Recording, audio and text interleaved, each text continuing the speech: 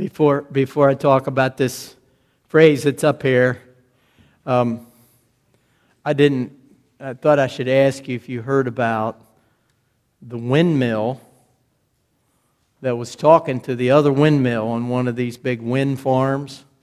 Did you hear about this? The one windmill asked the other and said, "Hey, what's your favorite kind of music?" And he said, I'm a big heavy metal fan."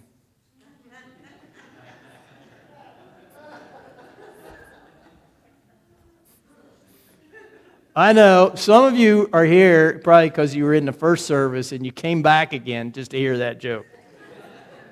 Because you just now got it. I'm a big heavy metal fan. Well, over the next couple weeks, today and the next couple weeks, I want to focus on this word. In Psalm 16, the verse for today, the writer there says, "I've set the Lord always before me, and because He's at my right hand, I will not be shaken." And that phrase, as I read it recently, just kept working on me. I will not be shaken. I will not be shaken. What an amazing life to be an unshakable person. What an amazing idea that we could be unshakable. And so this is what I'd like to communicate about this truth, this title, that I am unshakable because I realize God's presence. In other words, there's two parts to this. One is God's presence. That's actually what makes me unshakable. But even if I have God's presence and I don't know it, and I don't realize it, and I'm not aware of it, then I may still be very much a shaken person, a person who's scattered, a person who's lost their identity, as Carletta was talking about, a person who's just losing their way. Can happen if I forget, or if I'm never even known at the beginning that God is near to me. So there's both parts of that are present. Last night, my wife said to me, "Hey, do you know where the checkbook is?" Now, I must tell you, that's very unusual. It's usually the other way around at our house. She's looking, I'm looking, and she knows where things are. For some reason, it was just the opposite last night. She said, "I've been looking for the checkbook, and I can't find it. Do you know where it is?" And I said, I had the joy and the luxury of saying, yeah, I know where it is. I know exactly where it is. And she said, "Well, where?" And I said, "It's in my brown travel case." And she said, "Oh, I didn't know it was in there." And I said, "I understand. But I knew it was in there because I put it there. I was aware. I realized it because I put it there. I set it there. I placed it there." Here's the verse in Psalm 16. God's at my right hand. I'm aware of this because I put Him there. The result of this is nothing can shake me. Nothing can destroy me. Nothing can blow me off of course. Or if I back up and take the flow of thought backwards, the confidence is I will not be shaken. Isn't that a wonderful feeling? A wonderful way to live life? Things can happen. I may lose my health. I may lose my mate. I may lose a lot of things and deal with a lot of things, but I will not be shaken. It's a wonderful confidence in life. The cause of the confidence is God's at my right hand. I mean, who couldn't do something, who couldn't do anything if you have God's help, if you have God's presence, if you have God at your side, if God has your back, as you said. Well, if that's the case, why would I be shaken? The owner and creator of the universe is at my right hand, okay? So the confidence is I'm not going to shake and quake and rattle and come apart. The cause is that God's at my right hand. And the connection between those two in this psalm is that I'm aware of the Lord's being at my right hand because I did something, whatever was necessary, to make sure that the Lord is at my right hand. I have set the Lord always before me. If I could illustrate with this again, suppose that you got your mail and you looked and there was a bill. And the bill, you open it up and this bill's for $100. You have two choices. You can stand there and your knees knocked together and say, oh, $100, what am I going to do? Or you can say, well, I don't have any worries about this bill for $100 because I just recently put $200 in the bank. I know I have what it will take to pay the bill, so I'm not shaken. And I know it because I put it there. So I'm aware of what's in here, and that enables me not to be shaken in the presence of the bill that arrives because I know that more than what the bill's asking for, I have. I know that because I myself put it there. This is the point. This is what he's saying here. I have deposited. I have drawn near to. I have drawn the Lord near to me. I have set Him right here at my right hand. And believe me, any bill that comes, he's worth more than that. Any problem that comes, He's stronger than that. And I don't have to be shaken. I won't have to give up. I won't have to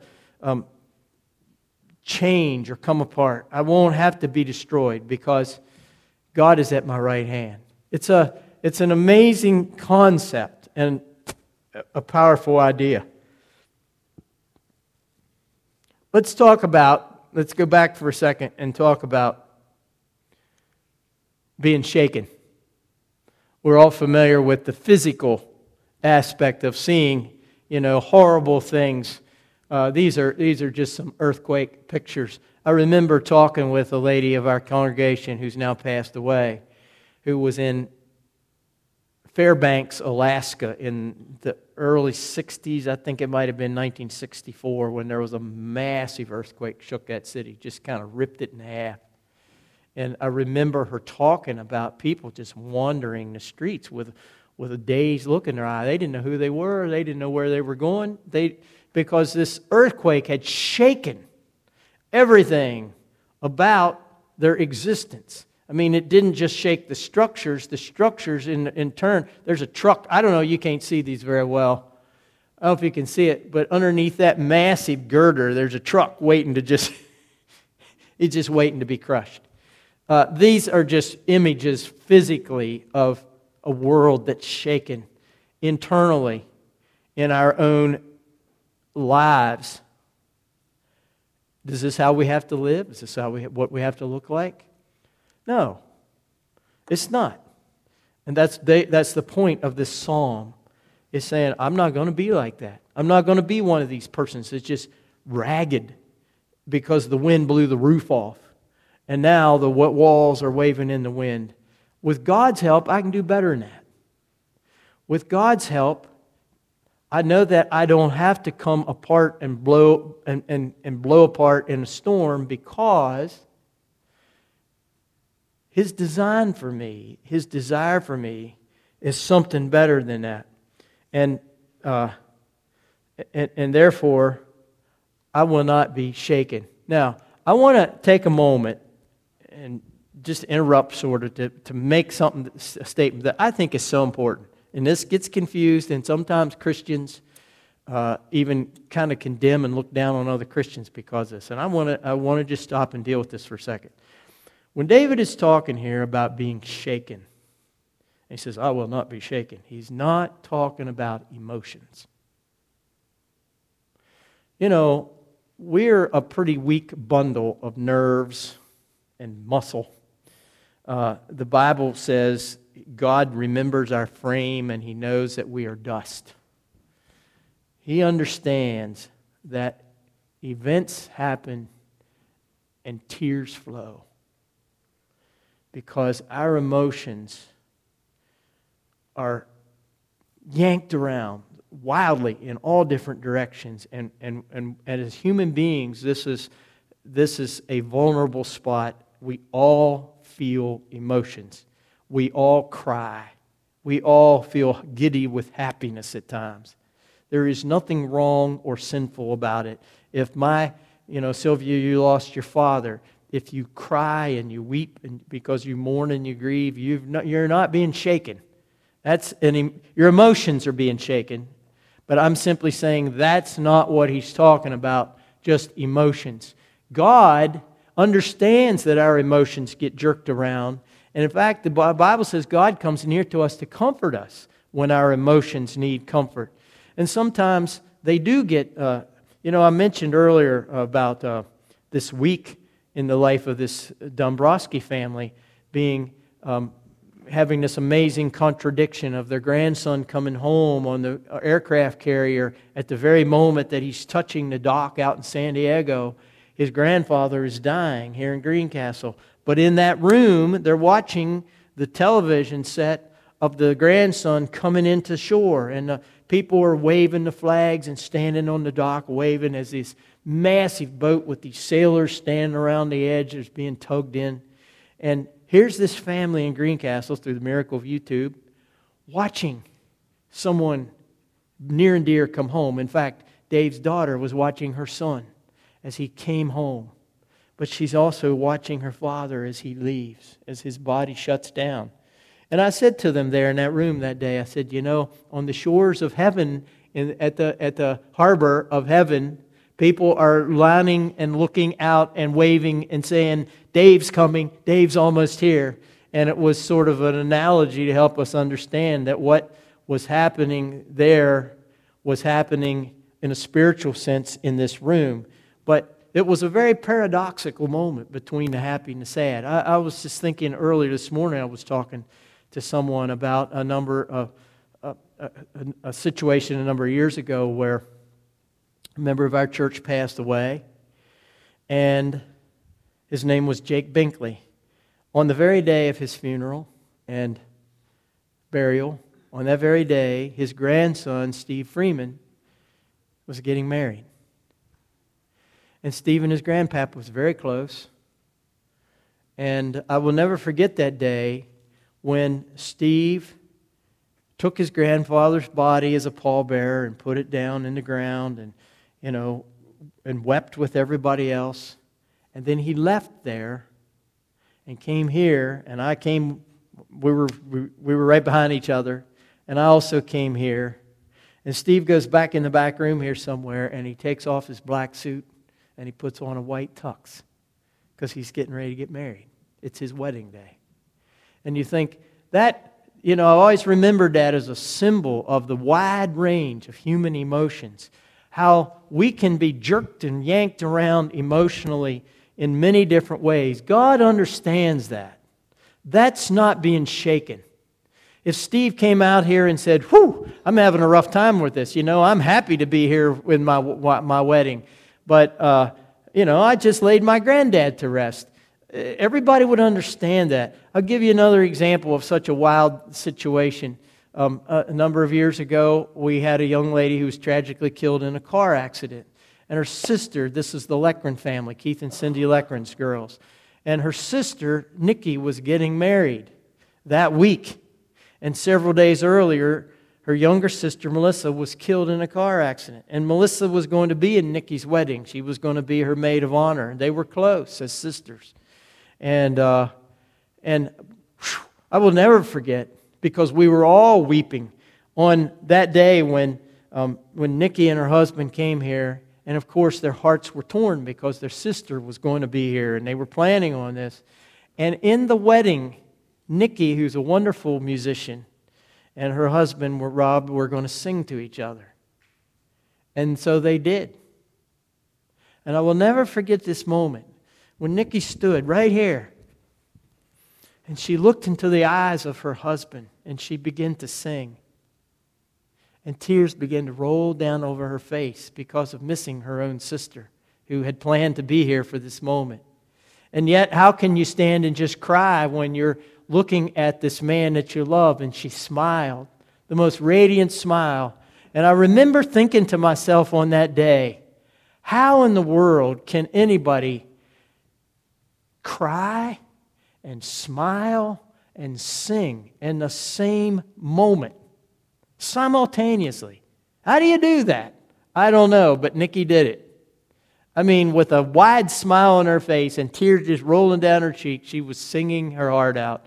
And it was just an emotional overload. I'm simply saying, if you have moments where emotionally you just feel like, this is too deep for me, this is too angering to me, or whatever, the emotions themselves feeling like they're blowing and shaking is no big deal. It is not an issue at all. Because that is not what it's talking about here of being shaken. Here's the kind of things that I think he is talking about. By God's power, even though your emotions are shaken, your will isn't shaken. You're saying, listen, you can make me cry, you can make me laugh, but you cannot change the commitment of my heart to God or to you or whatever it is. You can change, you can shake my emotions, but you cannot shake my identity. Carletta, you were talking about this in your work, that you were getting tested here with who am I and what am I and so forth. And this will not be shaken, is what he's saying. If God's at my right hand, you can shake my emotion, but you can never change what my motives are. They're not going to change. I am who I am, and this person with these intentions is not going to go run away or disappear just because my emotions are high or my emotions are low. The Bible talks about this as well, that our destination of heaven isn't affected by the fact that, we need to cry. We need to go outside and just have a good cry because we're so sad or we're depressed or we're discouraged. Emotions, and I just want to carefully mention this again, emotions are not the issue. God understands and relates. There's a hymn that says, "Tears are a language God understands." Indeed, He does. It says in Psalm 68 that God catches all our tears in a bottle. It's a way of symbolically saying the Lord knows when you cry. He knows when you hurt. He knows when you're angry. These emotions that seem to blow around and shake with circumstance, it's no big deal. He can handle those. That's not what He's talking about when He says, "I will not be shaken." These are the kind of things that He is talking about. That I'm still going to heaven. God is at my right hand. I'm still going to heaven. No matter what kind of day or how frantic my week or how much my mood swung up or down. Okay. Now, what does God offer in contrast to this emotional or to the confusion and the rubble and the debris of a life that's just shook up? I've talked with people. I've seen people. They have no sense of power in their life. They have no sense of purpose in their life. They have no passion about anything. They have no productivity. They just kind of breathe and walk around. And you think, what do they accomplish? What do they do? Who do they help? Where do they give anything to anybody? They're just shook up. They're just shook loose. They're just scattered. And they kind of wander around like the people after 9/11 in New York City, where you see on video, they're covered with ash and they're just walking around and their eyes are just empty. They don't even know where they are. And sometimes you meet people like that and you say, what if God helps me not to be like that, what does He give to me? What does He offer as His alternative? What does He bring to the table for me? I want to mention just 3 things quickly. We could mention many more things. Last week, Josh, in his sermon, said, and when he was talking about disputable matters and what was your word? Censoriousness. He was talking about this last week, and we were in the chapter 14 of the book of Romans, and Josh said, look at this verse. It says, kingdom of God is not a matter of eating or drinking. That's disputable stuff. It is righteousness and peace and joy in the Holy Spirit. That's the big stuff. That's the important stuff. That will never be shaken. if God's at your right hand. Because this is what He brings. This is His kingdom that wraps around you. It's peace and joy in the Holy Spirit. In the funeral for Dave Dombrowski this week, I read this passage in 2 Corinthians 4, and I know you've heard it read many times. We have this treasure in jars of clay, so that this all-surpassing power may be seen to be from God and not from us. We are hard-pressed on every side, but not shaken. We are pressed down, but not destroyed. We are struck down, but not abandoned. On and on he goes with this amazing description of a clay jar, very fragile clay jar that contains an expensive, valuable treasure. And he says, man, the circumstances of life and the winds of life pick this jar up and they fling it down to the ground. And amazingly, it's a pretty strong clay jar. You would think it would shatter, but it just bounces. We're struck down, but we're not destroyed. We're shaken up, but we're not shaken. And he's saying that in the end, the treasure is still intact because the little old vulnerable, the little old fragile clay jar has held on to that treasure. This is the point of that God, if He's at your right hand, He gives stability even to a fragile, frail human made of clay. God can still give stability. Here's another, and this is the last one I'll mention, but here's an amazing verse in 2 Peter chapter 1. He says, if God is at your right hand, you will not be unproductive or ineffective. And I love that promise. I love that. I look at that and say, Yahoo! My life will count for something.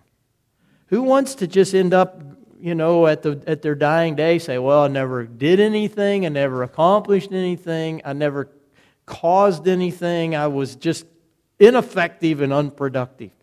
Nobody wants that as their legacy. Nobody wants that as their mentality. And he says, God will help you. If you put God at your right hand, that's just what He offers. Not blown around, confused, and lost, but this kind of a life.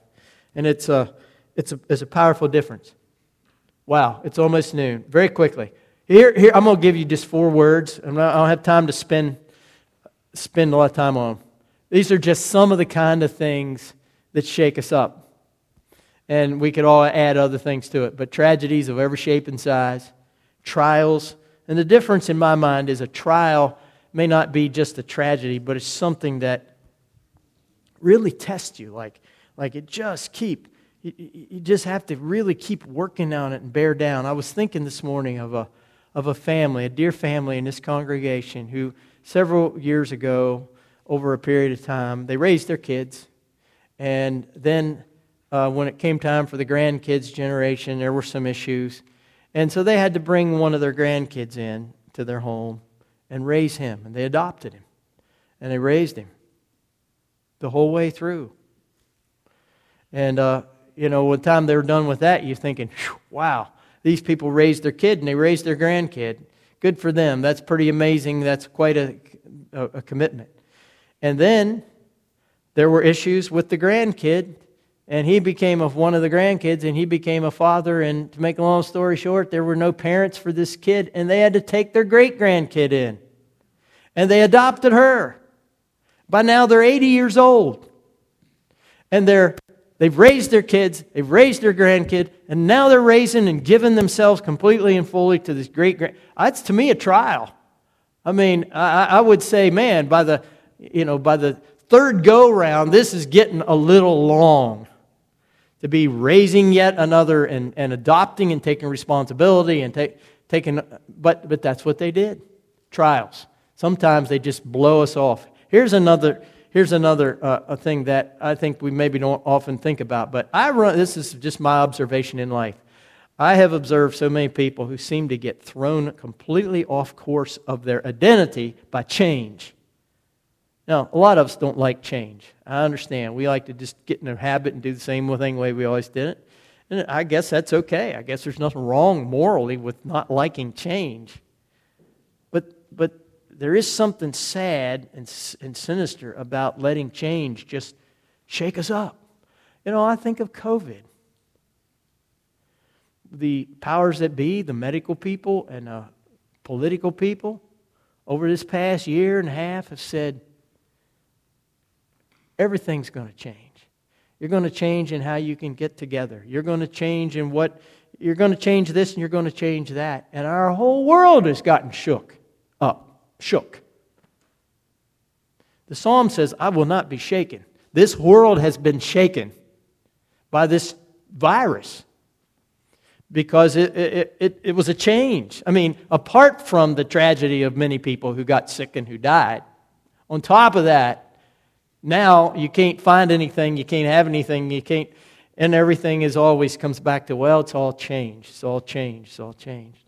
The transitions of life. And then, of course, there's the temptations that put us into mental gymnastics. We want to do this, but we don't want it, but we're not supposed to do this, or whatever it is, this combination that ends up leaving oftentimes our life really shook up. Now, here's my point with this. I don't care what all you put in there. There's a lot of things that can shake us up. But I want you to think about this for a second.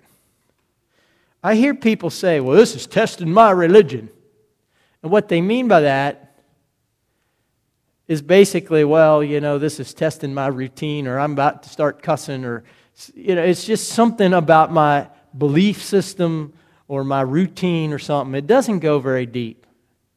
I'm trying to say to you that if you really get shook up, or you really get a storm that wants to shake you up, what is being tested is not just your tradition or your belief. It is the connection that you have to the foundation you have. It's the magnetism that takes you towards the North Pole. That is what is being tested. Here's a picture of big old buildings. And these things are engineered in amazing ways, and they can sway in high winds, and they got movement built into them, and it's phenomenal. But here's my point. When a severe wind comes, and there's a huge storm, and these kind of things are put to the test, it's not just about whether we lose a shingle, or I guess these buildings wouldn't have shingles on them, but a piece of the roof, or a few windows, or some downfall pipe, or whatever. A few of those things might be flying around in the wind.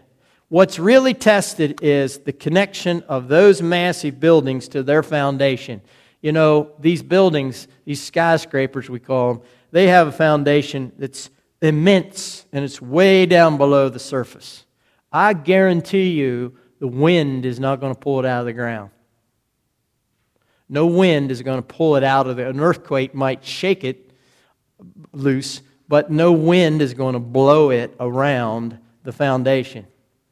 So the test becomes not is a little piece of roof going to fly off, or does a flying debris break a window. I mean, that's like emotions. Those are little things swirling around.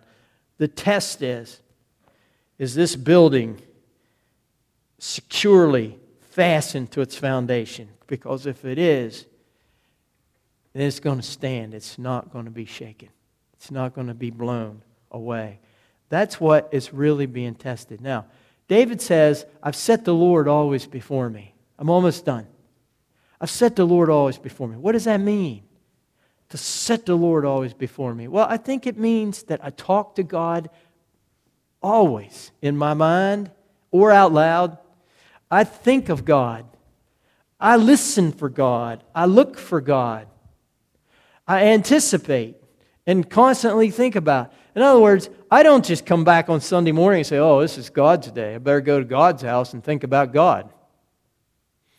But it is primarily the focus of God Himself is first and foremost, above all other things, ultimately and predominantly the focus of my life. And I keep that alive by habitually and intentionally doing things to keep me aware of that. And you're here this morning, and I'm talking to you about God from this book that God gave to us. These are things to help us set God always before us, to put Him at our right hand. And that, by the way, is simply an idiomatic expression in the ancient Near Eastern world. To say something is at your right hand is just a way of saying It's immediately available. It's accessible. Like if you have a cane, maybe some of you here this morning have a cane. If you need a cane to walk with, you don't leave it at the door and then come up here to the front. I mean, you keep your cane at your right hand because that's what you need. That's what makes you, available. You keep it available. Okay. So it's something to. The idea when I say I've set God always before me, it's this word always is there's no condition, there's no place or time or anything else that I'm not aware, that I'm not paying attention, that I'm not listening, that I'm not talking, that I'm not trusting God. He's always before me because I put Him there. I placed Him there. I set Him there. This is what enables me to remember and to understand and be aware that He's at my right hand, and that awareness is what makes me to be unshakable. We'll come back next week and look at a different psalm and a different verse. I hope you can join us. Where again, the same word of not being shaken is linked to actually obeying God, doing the things that God asks us to do. The more we do that, the less we're going to be shaken by the circumstances of this world. You know what? Is Rachel here? Were you going to play? Okay, can you come? We'll sing a verse. If we could do that, sing a verse of this song, What a Friend We Have in Jesus. Sorry to go a little bit over here, but it's enjoyable just to listen to your testimonies and share together. And I think we all know this song, What a Friend We Have in Jesus, all our sins and griefs to bear. What a privilege to carry everything to have Him in prayer. Oh, what peace we often forfeit. In other words, the person whose life is shaken, they don't have any peace. And he says, well, you know why we give up peace and why we let ourselves be shaken instead of peaceful? Because we don't come to the Lord in prayer.